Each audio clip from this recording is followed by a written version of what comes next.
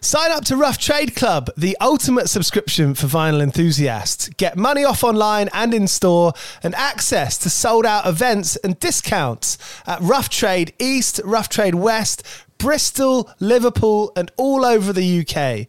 Join Rough Trade Club plus new music to receive an exclusive variant of their album of the month every month. Head to roughtrade.com/club, and when you use the voucher code CLUB101POD, you'll get a third off your first 3 months. That's at roughtrade.com/club, and you can get a third off your first 3 months by using the voucher code CLUB101POD. Do you play in bands? I did for the longest time. And I wish that I knew that DistroKid was a thing. I don't even think it existed back then. DistroKid makes music distribution fun and easy with unlimited uploads, and artists keep 100% of your royalties and earnings. 1 million plus artists rely on DistroKid to get their music on Spotify, Apple, YouTube, TikTok, Tidal, Instagram, and all the major streaming services. When you get DistroKid, you can see a DistroKid bank and withdraw your earnings. You get notified when you've earned royalties, and you can withdraw via the app. And you can even check your streaming stats on Spotify and Apple. Get 30% off your first year on DistroKid by going to distrokid.com/VIP/101pod. 30% off for your first year. That's not bad. We know it's a tough world out there. Why don't you make it easier for yourself? And to get 30% off that free year as an artist, where you get 100% of your royalties and earnings, go to distrokid.com/VIP/101pod. All right, stay with me. I'll be right back after this. Another day is here, and you're ready for it. What to wear? Check. Breakfast, lunch, and dinner? Check. Planning for what's next and how to save for it?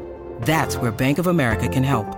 For your financial to-dos, Bank of America has experts ready to help get you closer to your goals. Get started at one of our local financial centers or 24/7 in our mobile banking app. Find a location near you at bankofamerica.com/talktous. What would you like the power to do? Mobile banking requires downloading the app and is only available for select devices. Message and data rates may apply. Bank of America NA, member FDIC. When you need mealtime inspiration, it's worth shopping Kroger, where you'll find over 30,000 mouth-watering choices that excite your inner foodie. And no matter what tasty choice you make, you'll enjoy our everyday low prices, plus extra ways to save, like digital coupons worth over $600 each week. You can also save up to $1 off per gallon at the pump with fuel points. More savings and more inspiring flavors make shopping Kroger worth it every time. Kroger, fresh for everyone. Fuel restrictions apply. You're listening to 101 Part-Time Jobs with me, Giles Bidder. I've got Augusta Koch from Gladie, formerly of Cayetana, on today's episode. It was great to speak to her. It was awesome to hear about some of the background stories of playing in both those bands and where she's at with it now. Gladie have just released a 3-track EP called Raw Nerve. It's incredible. No Cool List is the track playing behind this. If you haven't heard Raw Nerve yet, go ahead and do that immediately. Thank you so much for listening. As always, if you like these episodes, if you like these chats, please recommend it to a friend. Sharing truly is caring. And if you're not caring, then what are you doing? East London's Signature Brew have been brewing music-inspired beers since 2011. They've made beers with Mastodon, Idols, Slaves, Sports Team, The Darkness. And if you go onto their website, signaturebrew.co.uk, using the voucher code 101podcast, all capitals, you can get 10% off getting beers delivered to your house. So here's Augusta. I think this is going to be the last chat on 101 Part-Time Jobs of 2020. Thank you so much if you've discovered this podcast in the last 12 months. It's been awesome to see some of the numbers go up. And I say that not to give myself a pat on the back, but it's cool to share these things. It's cool to share these chats, and I love doing them. Obviously, it's not about me anyway. It's about the people that I'm talking to and the brilliant stories that they're giving out. So thank you again for listening, and see you next year. We begin this chat talking about Cayetana. So when it started, the whole thing, well, one of the things around it was that the other two had been playing their instruments for the first time on that band. Is that right? Yeah, me too. Yeah. Really? Yeah. I had sang in like a ska band in high school, but I never played guitar until I met them. It's so funny because the last time I remember us hanging out, you told like an anecdote about you had a t-shirt during high school with like a guitar on it. I wore that to my first day of high school, like public high school. Trying to, fit in with your people. It didn't work. No, I made like one friend. I went to high school in this school called Pocono Mountain East. It's like 2 hours from Philly. It's like a rural, mountainous, like snowboarding town. And were there shows given like the snowboarding thing? Oh yeah, I mean there was a pretty. I don't know if it still exists here anymore, but like there was a pretty big, or I guess big for the Poconos, but like a big punk scene. So I would go to shows like regardless of who was playing every weekend. We would just go. Yeah. Did you have a crew? Oh yeah, I had a crew. Just like 3 other ska fans that were probably in hindsight, we were huge losers, but we thought we were cool. And we would just go, like one of our parents would drop us off like every weekend until we eventually drove. But yeah, it was great. I mean, I remember at that age, you know, going to a show was like better than a house party. Oh my God, yeah. And then we ended up starting to go to Scranton, which isn't that far from where I grew up. So we ended up being at a bunch of shows with people who would eventually become like my dearest friends. And we're talking about Menzingers and Tiger's Jaw. Yeah, and like Three Man Cannon and all these bands that now we're like I'm super close with. And like so you know our crew in Philly, like all of those people were we were all at the same shows, but we just didn't know each other in high school. That's so funny. It's kind of cool. And were you playing music? Were your friends playing in those bands? I wasn't like close with like the Menzingers were in Bob at the Saggets at the time, and I wasn't really close with those people, but my friends in the Poconos were in bands, like trying to sound like Leftover Crack type of bands. And I sang in a very short-lived ska band called the Blue Bananas in high school.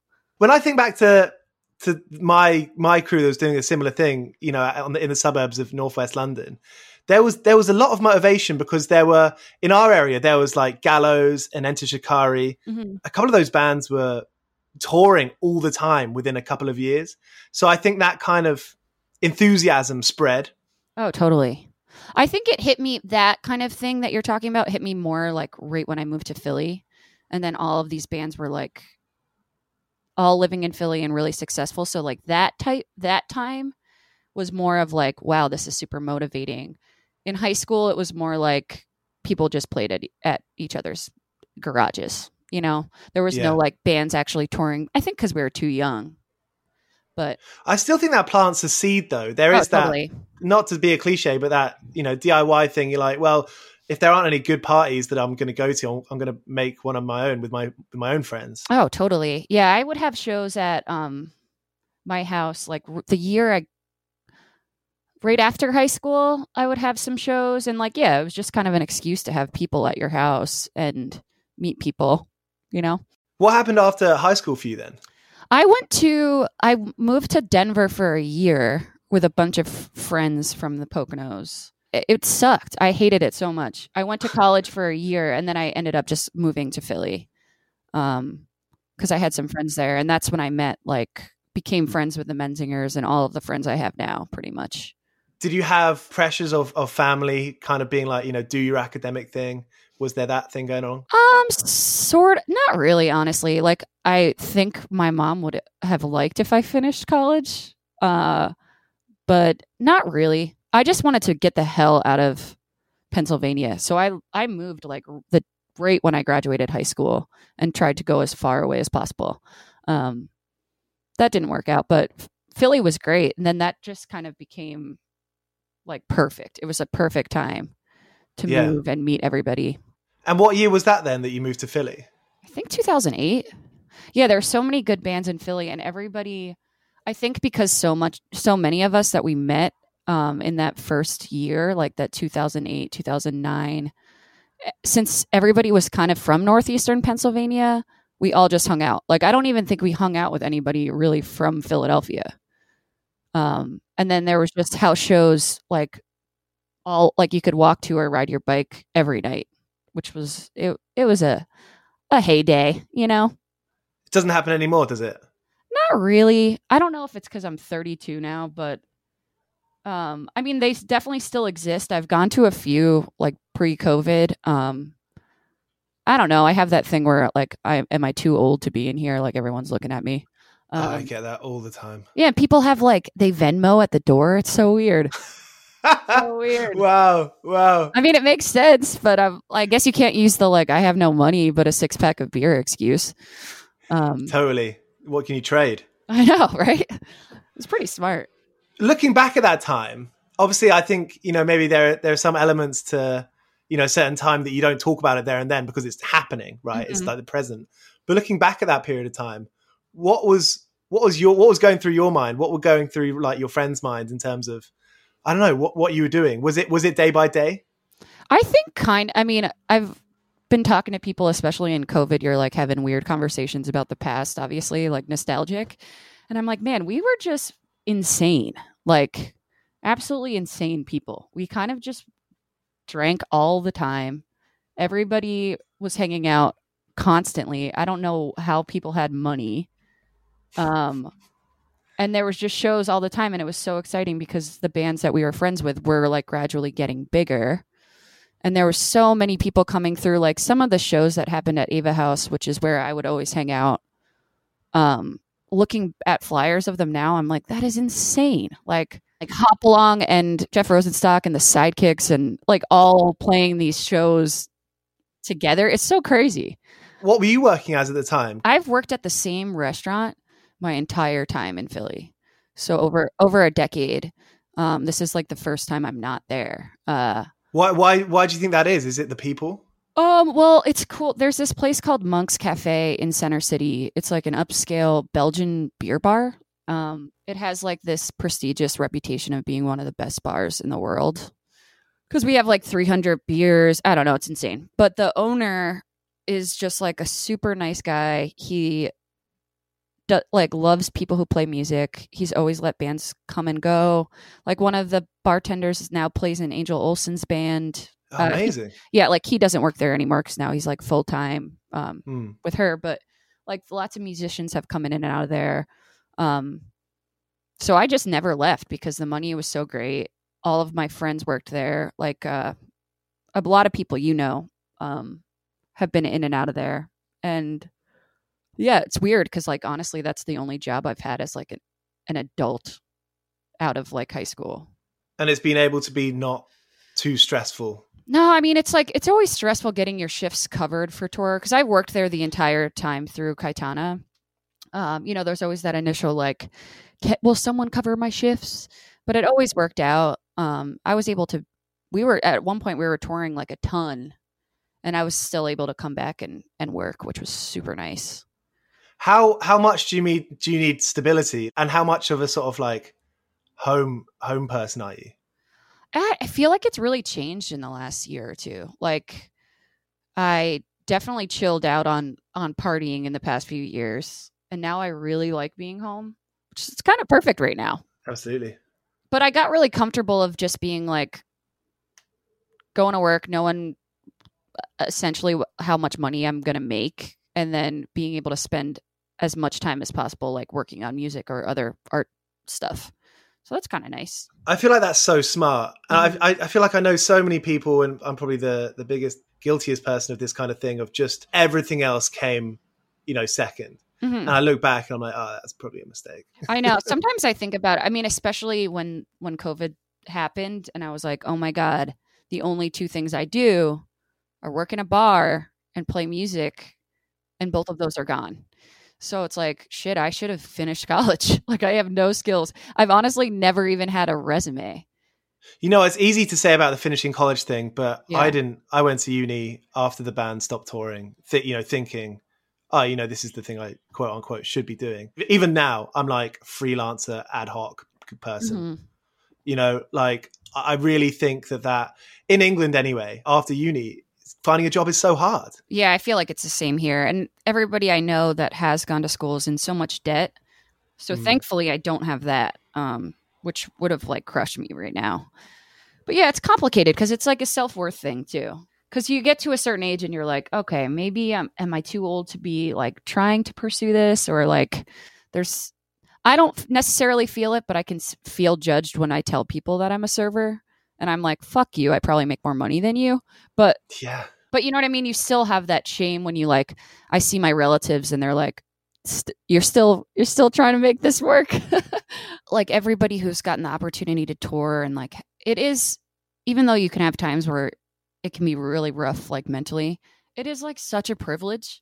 And it's so fun to have these experiences. And even for like people like you and me to like have friends that are all over the world, essentially. It's like, you can't really trade that for anything. I have no regrets in, like, I really don't have regrets in that. Like, I've been able to see so many cool things. Yeah. Just to be able to meet some of your like musical heroes, or like just cultivate friendships, like weird friendships that you make when you tour with someone for like 4 weeks. It's like, that's priceless. Even though you have those moments of, I think we all have those moments of like, what are we doing? It's part of the deal, isn't it? Yeah, I think so. It's great. I mean, Menzingers are one of those ones. I mean, a lot of our friends in England, when they come to tour, that's like probably one of my like top parties of the year. And, we all have different friends in different bands who we have that with. Mm-hmm. I mean, who do you have that with in Philly? I mean, definitely them. I feel like everybody that I'm friends with plays music. And then like, I'm trying to think like, if the Sidekicks come to town, it feels like it's their second home. Yeah, there's so many people. Like, I feel like that music community is so tight knit that everybody just like has a mutual respect and cares for each other. Is Sheer Mag part of your crew? No, I wish. They're so cool. They're so great. We used to have a practice space that they also had, and sometimes I would just listen to them.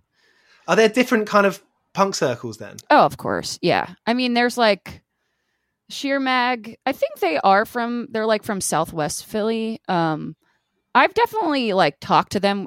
We've played, Cayetana had played some shows with them. They're like on a different level cool though. But they're really nice. I mean, everybody gets along. There's definitely like groups that are closer knit. And it's kind of changed a little bit now that we're getting older. But you have, even if you're not like close with that person anymore, for the most part, you probably have some weird memory of being like in a house show, bathroom line. We know the same people. Right? Yeah, of course. Because it is, even though Philly is big, it's relatively small. When Cayetana started, I mean, was it like a practice with friends? What was the kind of first seedling? We had met at a party at Eric Keene's house. And Allegra had just moved to Philly. And Kelly and I knew each other for a while at that point. And we were like, I really wanted to start a band, but I wanted to start a band with women because that were new as well. Because I didn't want to be like, I can't play anything, And I think we practiced that week, and I had to borrow like a guitar amp. And then we just kept doing it. And we practiced for like, I think like 8 months before we played a show. And we kind of got like pushed to play a show by friends, which was really nice at the Golden Tea House, which is my friend Ava's old spot. And cool place. Yeah, so cool. And so that was kind of like, we really needed a little push from our community to start it. And then we just started playing, and everything kind of happened really fast. In those first 8 months, did you write a lot of the stuff that would then become those later records? Yeah, I think so. Most of the songs, there was a few really bad songs that we didn't put on the first record, but yeah, we had written most of those early on. We had made like a little like dream list of what we would love to do as a band, and I think the only real thing on there was like we wanted to be on Pink Couch Sessions. Do you remember that? That was like my top dream. And like maybe Punk News, because I think I still like really read Punk News at the time. And we didn't get to do a Pink Couch, but if you make it like put the demo on, and I was like, wow, this is insane. It was like the coolest thing ever. And then Tiny Engines had just emailed us, and we were like, what? Like running around screaming. Yeah, so that was really cool. Did that like change your idea and identity? Did that come into that interest? I mean, I definitely, once we started, I feel like it started so fast, and we just like went full throttle, like really fast, where I think most bands like, play for a long time, or like, I didn't start when I was like 16, like most of my friends. So yeah, it became like my whole identity for a long time of just being like, this is all I do. If I'm not on tour or working, I'm writing, or like, especially because the second record we put out ourselves, and we, went through the whole process of getting distribution and all the stuff you have to do to release a record. So then it was just like full time working on this. So yeah, absolutely. That was all I thought about. I remember thinking it was really cool when you announced the second one on your own label. Yeah, I'm really glad we did that, honestly, in hindsight, because it's so nice to, still, not that we make much money from it, but we don't have to worry about like waiting for someone to send us like $50. You know what I mean? It's just like ours. And to be able to understand how to do distribution on your own and like press records, like learning the whole other side of it was so helpful. There seems to be a lot of mystery. A couple of times in my experiences, we, hiring a press person, for example, who wasn't our like close friend. It was like, they were a hired gun, which is kind of gross to think about, but it's what we did, Yeah. And I remember thinking there was so much mystery in it that made me feel really not at ease. We did the same thing for that record too, where we paid someone to do press. I still don't understand that. I don't know what that means. Are you just emailing your friends? I have no idea how that actually works. I think that's the one aspect of it I really don't understand. I've done press for some friends bands in the last couple of years, some specialist subjects bands. And it is who it's people I've met because I interned at NME when I was 17, and the writer that was nice to me is now at Kerrang or something like that. Yeah. I mean, and it's so interesting that, because I remember one of the bands that I got them a couple of radio spots, and they were just stoked. And I'm like, yeah, but it's not that good.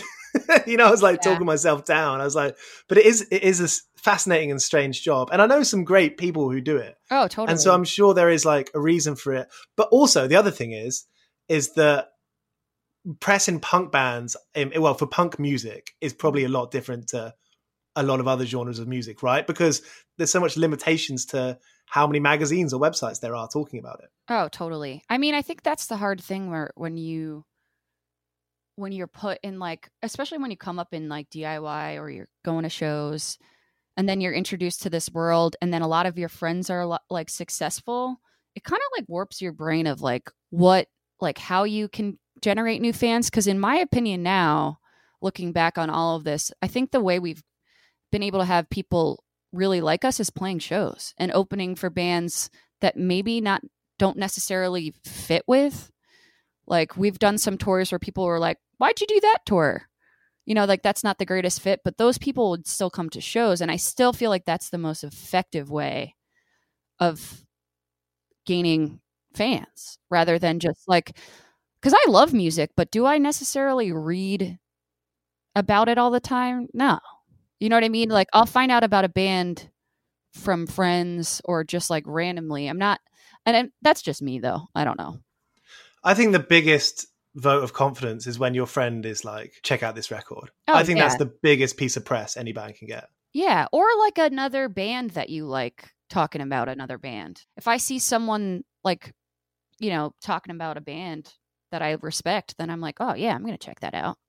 And Twitter is obviously, that's the place where this thing happens now. Totally. That's kind of can be press in itself, I guess. I say now, but Cayetana started what, in 2011? Yeah. So the internet was still pretty... It wasn't kind of the same. Like, I feel like now, especially starting a new band, it's like, I think Instagram had just really popped off around then, because I remember one of my first pictures is of Kelly, but I feel like now it's like so necessary for you to like have a brand being a band, where like we didn't really do that. I hate taking pictures of myself and like, curating this like image online. And I feel like it's kind of necessary to some degree. Like starting a new band is definitely really hard because even though I feel like it's definitely different because it's not the same band, but it's still, I'm still writing songs the same way, it's just harder now. I feel like with that, it feels harder than it was before, just in the sense of the internet's changed, the way people release music has changed. I feel like maybe there's like, people don't care about albums as much, or like I see people releasing a lot more like singles. I also feel like it's hard because we just put a record out in February, our first record, and then we're on tour for 2 weeks and then had to come home. So, I mean, we were on tour for 2 weeks and then had to come go home. And those first 2 weeks, I was like, I don't know what this is going to be like. Like the record came out literally a week ago and it was awesome. Like it wasn't huge places or anything, but people came out every night and I was feeling really good. But now it's like, I don't know how to, I feel like it's easier if you're already an established band going into COVID. But since we're so new, it's like, I don't know. I'm trying not to worry about it too much because there's really nothing we could do. 100%. And the record's great. And at the end of the day, you've just got to have faith in that. I feel like everyone, like we all do. Yeah. And it's nice. Honestly, I'm enjoying just recording a bunch of songs during this and just like putting them out just for fun. Like it's kind of nice to just have this time to just work on songs and not really worry about anything else. Do you feel like the pressure's been lifted in that kind of sense? Oh, totally. I mean, even going into Gladie and trying to still do music stuff after Cayetana, I was like, this is just going to be, I have no expectations. Would it be nice to be able to tour as much as I used to? Absolutely. But I'm not going to put this like huge pressure to try and be like a huge band. I'd really just want to play music, you know? I've been calling it Gladie. Oh, that's fine. I think that's nice. We've made it up because we wanted something Googleable. It's kind of a hard word to like, I call it Gladie, people call it Gladie, whatever. Choice is yours. Thinking about a band name that's Googleable, I mean, that is so our generation, isn't it? Yeah. I was like, I don't want something that's hard to find. I really just can't. I pulled that one out of nowhere. Have like your lyrics, has the sort of lyrical content, because you're really good with images and the kind of visual side of writing your lyrics. Has that changed? Has your like process changed much between Cayetana and Gladie? Honestly, no. I feel like it's the same. Like I've always written songs kind of the same. It will be like a burst one day. I'll just be like, I'll write this whole thing out. I can't really go back and work on a song again lyrically, at least. So it'll be like, if that's how it came out, that's kind of what it's going to do. But it's kind of the same. And it's nice now having this time. Because right now I'm in the Poconos where Matt, the other member and my partner, has a studio, like a recording studio. So we can just like I'll work on a song in my room and then go out to the studio, which is such a luxury, honestly. So you've been set up there for a while then? Yeah, I mean, Matt, this is where he works. So he has bands come up here and record and they stay, and it's nice. It's like in the woods. But since like COVID, we've been up here a lot just because it's nice. There's more room to be outside. Being in Philly, I still have to go back there a lot for work stuff, but it's just nice because we have a dog and we could just let him out and then we could just record whenever we want. So Perfect. It's kind of perfect. Yeah. Has that put a like expectation on yourself to make songs, to make recordings, or are you pretty chill? I feel pretty chill about it, but I like to give myself little like, I've been trying to make sure I write a few songs and finish a few songs a month. But I'm also doing like other types of art right now just because I have all this time. And it's nice to do a bunch of things, you know? And then I feel like it makes like writing songs feel more like a treat, like to have other things you're working on too. But yeah, I always try to keep making sure I'm writing and finishing a few songs a month, regardless. And that's such a contrast to having those years in Cayetana where you said that you were just thinking that was, you know, you were thinking about it every day, every minute. Yeah. And that was hard too, because at that point we were on tour so much, and I'm sure you understand, like it's hard to write when you're touring, and then when you're home, you want those like 2 weeks to just, or a week to just be like, I don't want to hear music right now. And then you're like thrown back into working and your social life and your friends, that like fitting in time to write would be challenging for me sometimes. That now that that's not the case, it's just like, I'm just having fun. Like songwriting has always been my favorite part of being in a band for the most part. So it's kind of perfect now that it's just like, oh, I could just do it whenever. And it's fun. I think it is easy for bands to do that thing where they start going on tour and they get onto this kind of level where it's like, oh shit, we're actually doing that thing we always wanted to do, or, you know, we have planned on doing for however long. And then all of a sudden kind of right in front of your eyes, but without you even noticing it, maybe. You can't do the thing that got you there. Especially when you start, like, definitely not knocking it, but I never wanted to write songs about touring. Just because I feel like an average person can't necessarily relate. Like, I don't want to write songs that's like, I'm on the road, that doesn't really necessarily resonate. And especially growing up as like a woman that didn't necessarily feel super included, I didn't want to just write songs about that. So that would be challenging because that's your reality. And I can only write songs that unfortunately come from my perspective for the most part. So it's kind of nice to have that off that weird pressure of trying to write songs about how much you miss your real life. I got caught up for a little bit in hating myself for writing, I did this, I think that. Yeah. And I look back, I'm like, that was a stupid idea to get bummed out about that, because I look at my favorite bands, that's what they do. Yeah, it's totally true. You see it completely differently when it's yourself. Totally. I've been trying not to use the word I in songs recently. It's hard though.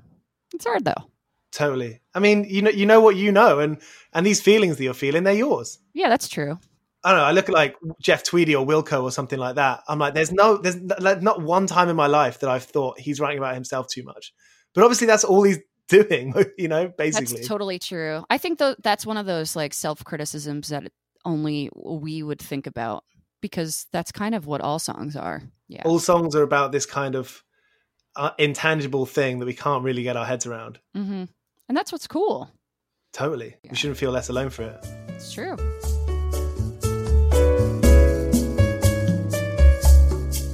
Was Cayetana winding down? That was a decision that you made? Yeah, we played our last show last August. It's not long ago. Yeah, so not that long ago. There was a gap before that last show, right? There was, yeah. We had toured with the Menzingers that winter in UK, Europe, and then we hadn't really done much after that. So that was a great tour. Oh my God. Yeah. I mean, it was so nice because those are like Pup and the Menzingers are probably the bands we've toured with the most. So going into that, knowing that was probably our last tour, because we did know that at the time, was really nice. So we were able to just kind of enjoy it.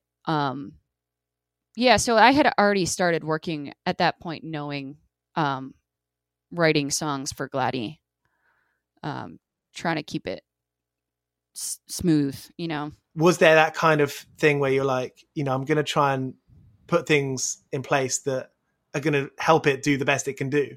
I think for me, it's like, because I really enjoy playing and writing music, I just didn't want there to be like this huge gap of like not, especially because I'm older too. It's like, sometimes I'm like, that clock is running out, and I like to stay busy with it, like doing different projects. I did the 7-inch with Sheena and Anika right after that, and like just trying to stay busy, because honestly, if I'm not staying busy, as far as music is concerned, it does affect me. Like I do feel like I'm wasting time, and just knowing that I definitely wanted to continue to do that.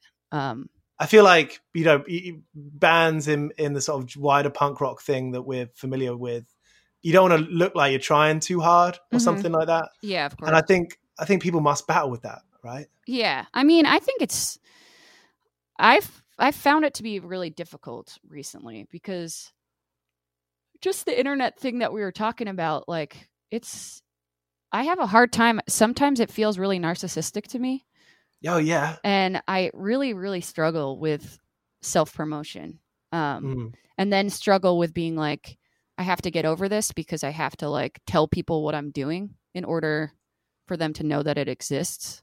But I also they're like, the narcissism aspect of music is so hard for me sometimes, because it just feels gross. And I see other bands that I'm like, that's kind of gross. But then, you know what I mean? I don't know. I'm very confused by it, because that's not really, I feel like, how we grew up to a certain extent with that kind of like, you have to be a brand type of thing.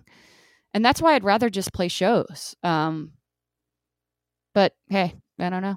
It feels emotionally draining as well. You're like, this is what you're supposed to be doing writing the songs, not promoting it. Yeah, and like having to like kiss people's asses. I don't know. It just, that always felt really gross to me. But then I see bands that I like absolutely love that are huge that don't do that. So it's just like my whole theory at this point is just like I'm going to write as many good songs as I can and not worry about that aspect of it because I can't focus on that side of it. It would just be very like disingenuous for me to have a really cool curated brand because that's not who I am. Is it Gen Z? Is that the generation below us? I think so, right? They must be pretty good at this stuff. Dude, yeah. And I mean, honestly, I think that I wonder if you've experienced this over there. There's like this thing I've seen online with younger bands that there's like a confidence that is so cool and honestly a great thing because I feel like my generation is I'm very like self-deprecating humor that all these young people are like, yo, my record is fucking awesome. And I have never said that in my life. Like, and that's cool though. I mean, there's a lot of, if you're a confident person, I feel like that makes people believe in you. But that's just like not how I feel ever. Like I would never be able to be like, yo, this song is so fucking good, guys, you know? But it's cool. You know, I'm trying to like appreciate that things do change and it's ultimately a positive thing. If I see someone doing that, I'm like, that's cool. Mm-hmm. And actually, I don't dislike them in any way, or I'm not as disparaging towards them in any kind of way. Yeah. And it wouldn't even come into my brain. I'd just be like, oh, that person's really confident. Yeah. But the idea of me saying what they've said, I'm like, oh, people would hate me. I would hate me because I wouldn't, that's just not, I don't think there's ever been a time in my life where I've been like, yeah, I got this. Like, it just doesn't work like that. Yeah. You can fake it. I mean, I can fake it if I need it. You know, if I'm on stage and I can kind of get away with it. Mm-hmm. Totally. But that's because you got a microphone. I don't know. How did you feel being in front of a microphone? I mean, it's definitely gotten better. I would have like an extreme amount of anxiety performing every show. Like there was never a show where I would go and be like, yeah, this like just ready. And then when I would get on stage, I would feel comfortable and I wouldn't freak out. Sometimes I would like feel like I kind of blacked out of like what happened, but I would always be okay on stage, but playing, there would never be a time where I wasn't like absolutely terrified. Even at the bigger shows? Oh yeah. I mean, it would be nice. Bigger shows would be nice because there's lights and then you can't see people as much. I think it's also easier when you're the opener because there's just less pressure. I mean, I would still be really nervous, but I definitely would be way more nervous when we were headlining. Just thinking about like feeling the weight of being like people paid and took a night off of work or like, you know, people who have kids got a babysitter to be here. And if I let them down, I'll feel terrible. When like opening for Pup and the Menzingers, it's like, let's be honest, no one's coming to see Cayetana. Like no one, you know what I mean? Like the reason not true. People are stoked that you're playing. Well, people they were happy, but like that's not the reason we're at that venue, or you know, like so it would kind of be like, oh, we can just have fun and then like try. I always liked playing first or second. That was like an ideal spot for me.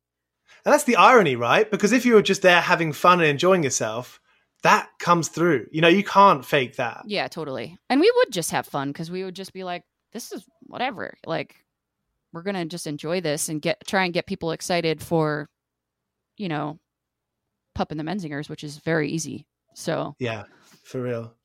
Did you ever have to go through that thing where you were like turning down tours or, you know, people wanted to work with you and you were like, Yeah, we definitely did have to turn down some tours because we would do things where like ultimately I think it was really bad for us, but like do 7 weeks and then come home and then do another 7 weeks where that's so long. Yeah, where we still were working, you know, like we weren't making money, like, and it was, I think ultimately that was really bad for us because, you know, you hate to turn down a tour, but it's also like, I would be like, I'm not going to be able to have a job. And like, I think in the beginning of Cayetana, when we first started touring, like Allegra had like a actual adult job.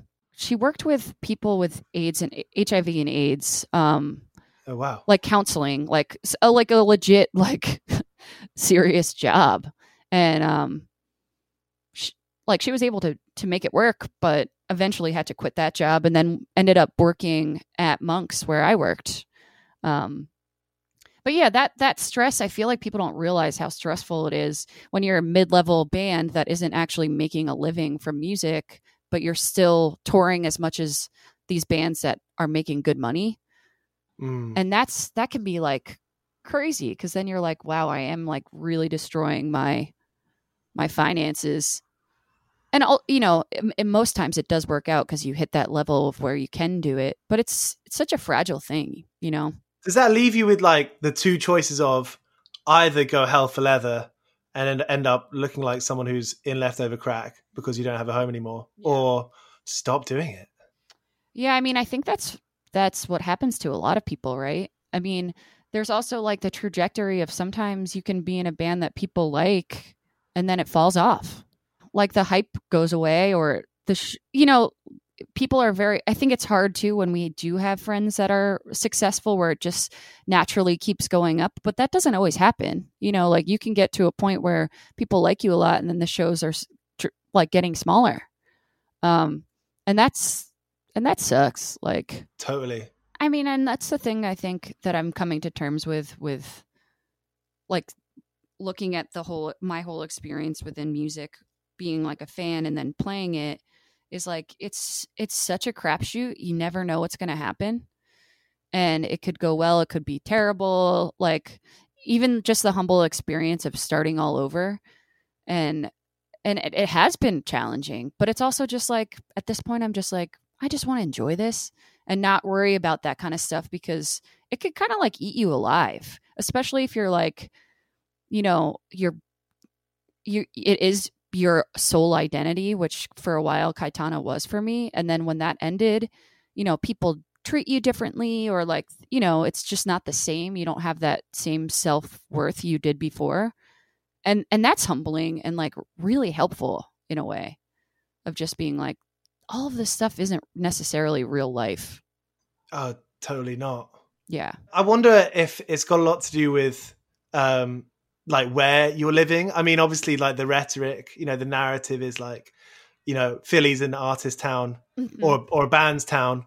I mean, is that true? In like, can you live not worrying too much about struggling for rent, etc.? I mean, it's definitely way cheaper than other cities like New York, and yeah, I mean, it's definitely way more affordable. And I think Philly, the nice thing about Philly, even like getting older, and now that, a lot more people who were actively pursuing touring all the time and like really going for it have kind of just settled down into like kind of where I'm at, of like, I would love to do it if it happens, but I can't, manifest this, especially right now. But like there is a supportive network aside from just our friends, like the local radio in Philly, so supportive of bands. WXPN, they like write about all the bands of all genres, and that's like a little community in itself.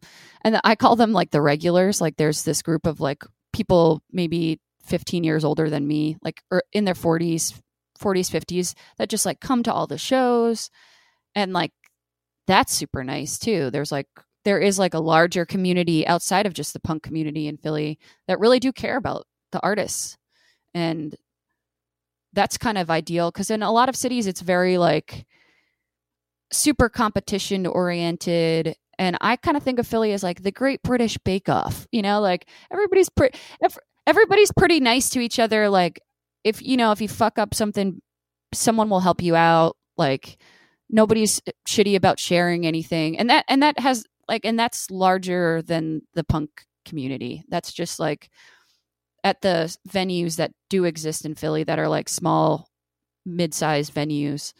Like everybody's nice to each other. And I don't think that exists all over, because I've played places where people aren't that friendly. And I feel like Philly, there's a mutual respect for everybody, which is really nice. And that lasts longer. That's healthy. It's like nicer. It's I mean, I feel like we've probably in our own individual experiences, you know, seen like the shallowness or the fickleness of how anything can be, right? Oh, totally. And so that must be like a real redeeming factor. You're like, you know, we're not in any rush to do anything. We're here to enjoy ourselves, and we're here to work hard and to do our thing just the best we can do it. Yeah, totally. I mean, even when you see, I'm sure it's similar over there. Like when there's a lot of benefit shows in Philly normally, and like people really caring about the community, which is nice, especially as we get older and we're like less debaucherous human beings. Like people just like generally like stepping up when it needs to. Like even early in COVID, like there were so many people fundraising and working together and talking, and that's really nice, because then you do feel like you're a part of something, which is ultimately what we all want, you know? We got some friends growing up who played in some straight edge hardcore bands after the ska punk bands, and looking at them now and looking back on that time, I almost feel like maybe it was a mistake to get pissed so much. Oh my God. Yeah. I mean, I don't regret anything, but you know, I feel like you can do your stuff better when you're not. But I mean, you lose the social side of that, but then you're just like drinking because other people are drinking. That's not a reason to drink either. I mean, I think of those times as like highly insane. I feel like I remember once we hung out at Siri and Annie's, and we had a fun night. Like I don't trade those at all, but I'm also kind of glad that like that's not the case anymore. At the start of lockdown, we were drinking quite a lot, and then sort of realized that actually doesn't make you feel so good after a while. When you're just like by yourself. Yeah, totally. Yeah. But at the same time, we need some practice. Right? We need some practice for the big ones that need us. True. Very true. I just hope we're all able to see each other again. It's pretty bad over here. I'm trying not to think, like I had a conversation the other day of being like, I don't know if I'll ever literally be able to go on tour again, just for how long it seems like this is going to happen. Like things aren't really getting better. And then like, will I be able to tour in 2 years? You know what I mean? But I'm trying not to even think about that so much, because it's just, that's too crazy to think about. And the fact that like all these venues are probably going to close, like a bunch of venues, 2 venues that we played with Gladie in March, right before the lockdown, already closed. Are you joking? Which is devastating. Like this place in Boston that I loved, you know, it closed fairly quickly. And that kind of stuff scares me for just younger kids, because that's such a crucial part of, like, I feel like communities need that so much, and kids need that so much. I'm just afraid they're going to get bought up by like Live Nations or big places, and it's not going to be the same. That was already starting to happen, wasn't it? Oh, totally. And that's the thing, that like these independent places were already fighting these huge corporations that like, yeah, like a Tires, Jaw, and Menzingers are going to be fine. But like, what about these small bands that like transcend the basement show aspect? Like, where is that going to be? And we touched on it with the sort of the partying aspect, but yeah. I mean, that socializing part of it is a big part of it. No one can deny that. I mean, of course. And that's how you meet your bandmates. That's how you meet everyone I've ever dated, all of my friends came out of that, you know, like the friends I've had for over a decade and for the rest of my life, I'm assuming, came from those shows. And it scares me to think of like, I'm sure you've probably thought about this too. I'm so glad this didn't happen when I was like 21. I thought a few times about that. And also when I was like 15, living with my mum, I love her. Yeah, but that would drive you crazy. I'd be fucking insane. Yeah, it's scary to think about, honestly. Because even I saw this morning that there's one venue in Philly that is hosting an emo night, and everybody's just tearing them apart. Like, because like we would all love to hang out right now, but we can't, you know, and that's just making it last longer. And especially with punk people having ethics, like we can't have shows. We can't. Have you been having like the drive-in shows? No, but I mean, I haven't been to one, but I've seen 1 or 2 happen. Yeah, that's cool. I'm hoping that by like spring, maybe like people will put together more ideas of like how to do safe outdoor stuff, Like it's already kind of happening, but now it's going to get cold. But I think maybe people will come up with like some cool outdoor things that are actually safe. Everyone's turning into the Flaming Lips. I know. I love that. It's so funny. That's so fucking cool. That is cool. I mean, makes sense. Fucking Wayne Coyne. All those drugs did something. Yeah, it worked out. He's a smart man. It'll be fine. I mean, I also think that something's got to give because, I mean, we're all doing our thing. I mean, I hope we are all are. I mean, you are clearly doing your thing, you know, in the Poconos where you can do it. And I hope, and I feel like something's got to give in terms of a platform of being able to share that. Yeah. And I mean, obviously live streams is great. I saw it a really, really cool Future Islands live stream. Yeah. How do you feel about them in general? Like, I think it is going to show the class difference between bands because you need money to do that. If you're going to do that well, you need thousands and thousands of dollars, I presume. You can't do that with your friend's camera in your basement. I mean, you can. I feel like there's a lot of production value that needs to make something actually really quite good. Yeah, and it's not as boring. I've watched a few that are really cool. I really like the specialist subjects one that they were doing, like that, just the Instagram one, because the group chat aspect of it can be really fun. It did, and do you know, like, a few times it kind of felt like saying hi to your friend at the real life show. Yeah, it was exciting. Like Jeff Rosenstock's one that came out on Friday was really cool, and that was fun because I was talking, and like Mike Park from Asian Man was in there, just like causing a ruckus. And that is fun, but I don't know, like, it's not the same, obviously. I don't know. I feel like I don't want to say anything if I don't have a solution to offer. Yeah, I agree. Which can be difficult. At least we have the internet right now.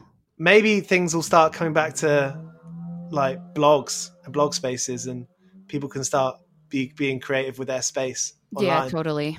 It's nice to see how much people have been doing, though. That's kind of nice.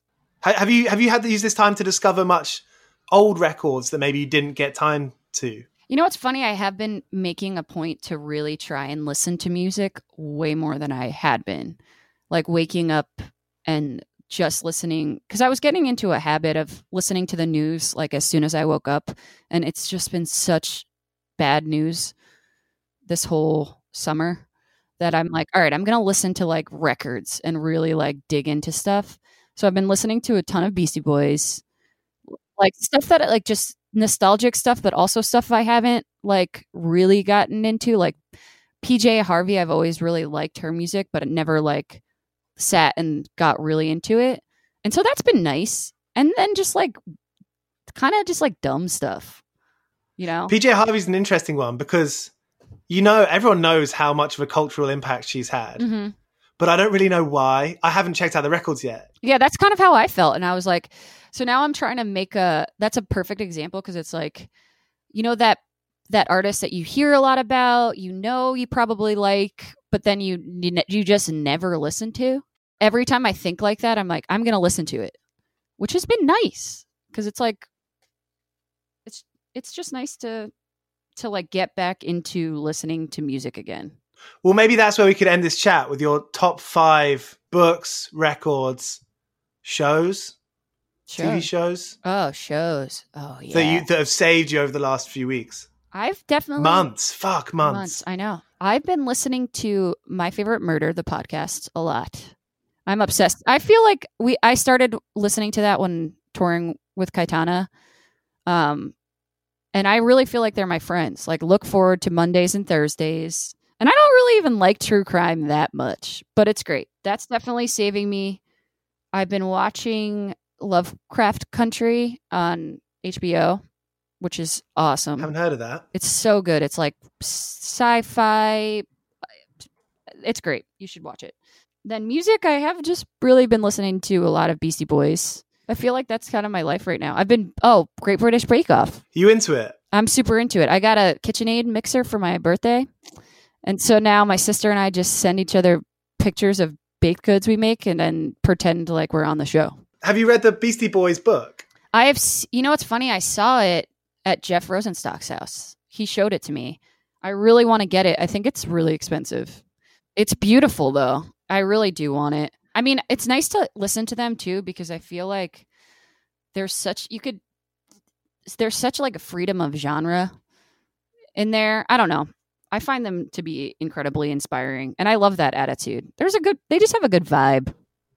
I even think it's kind of cool and necessary for someone like me to read about the troubles they've had and the conversations they've had with sexism and those earlier sort of lyrical content things. Oh yeah, to like actually have to apologize for some stuff and yeah, and be like, that's part of our deal now. You know, we grew up with American Pie. We should forgive ourselves a little bit and like learn, basically. Yeah, I feel like that change is coming. Like we have to be able to forgive and, you know, have those conversations as well.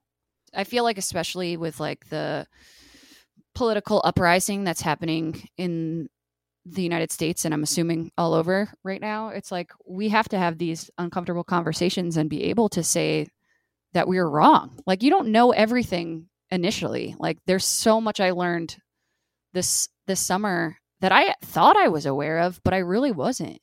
And to be able to have a friend that you can call and be like, just talk about it with and have an honest conversation, that's so important because that's how you learn, you know? And from the selfish side of it, you actually feel so much better for saying it. Absolutely. Because if not, you're just thinking like, am I a terrible person? Like, how did I not know this thing? Like, you know, it's our job to do that work. And we can also talk about it with people we trust and work through it. Because a lot of people feel the same way. Yeah. I think that a lot of people are worried that if they talk about it, they'll be made fun of or, you know, they won't feel as educated as the next person or something like that. There's aspects of it now that are like, are you the most woke? Are you the most aware? It's everywhere, isn't it? And I think that it's great to share information, but it's not a competition. That's not what it's about. We have to like build each other up and positively want to influence each other and not, you know, it's not a competition. This is people's lives. Like it's crazy. I don't know. Well, I think that's a really positive note to end on, actually. Yeah. Thanks for having me. This is fun. No, thanks for chatting. So there's Augusta from Gladie. If you haven't checked out that Raw Nerve record, go ahead and do that right now. It's on their Bandcamp, gladie.bandcamp.com. And thank you so much for listening to this. As I said at the beginning, if you could tell your friend, if you could recommend it to someone, that's a massive help to me of getting more people on the show and keeping it going. I hope you've had a good Christmas. Have an excellent New Year. See you on the other side. Here's Koch Sparrow. I've been working all day for me mate on the side, running around like a blue ass fly. I've been working all day for me mate. Every bleeding minute I've been on the go, up and down the ladder like a fiddler's elbow. I've been working all day for me mate. This is a Mighty Moon Media podcast.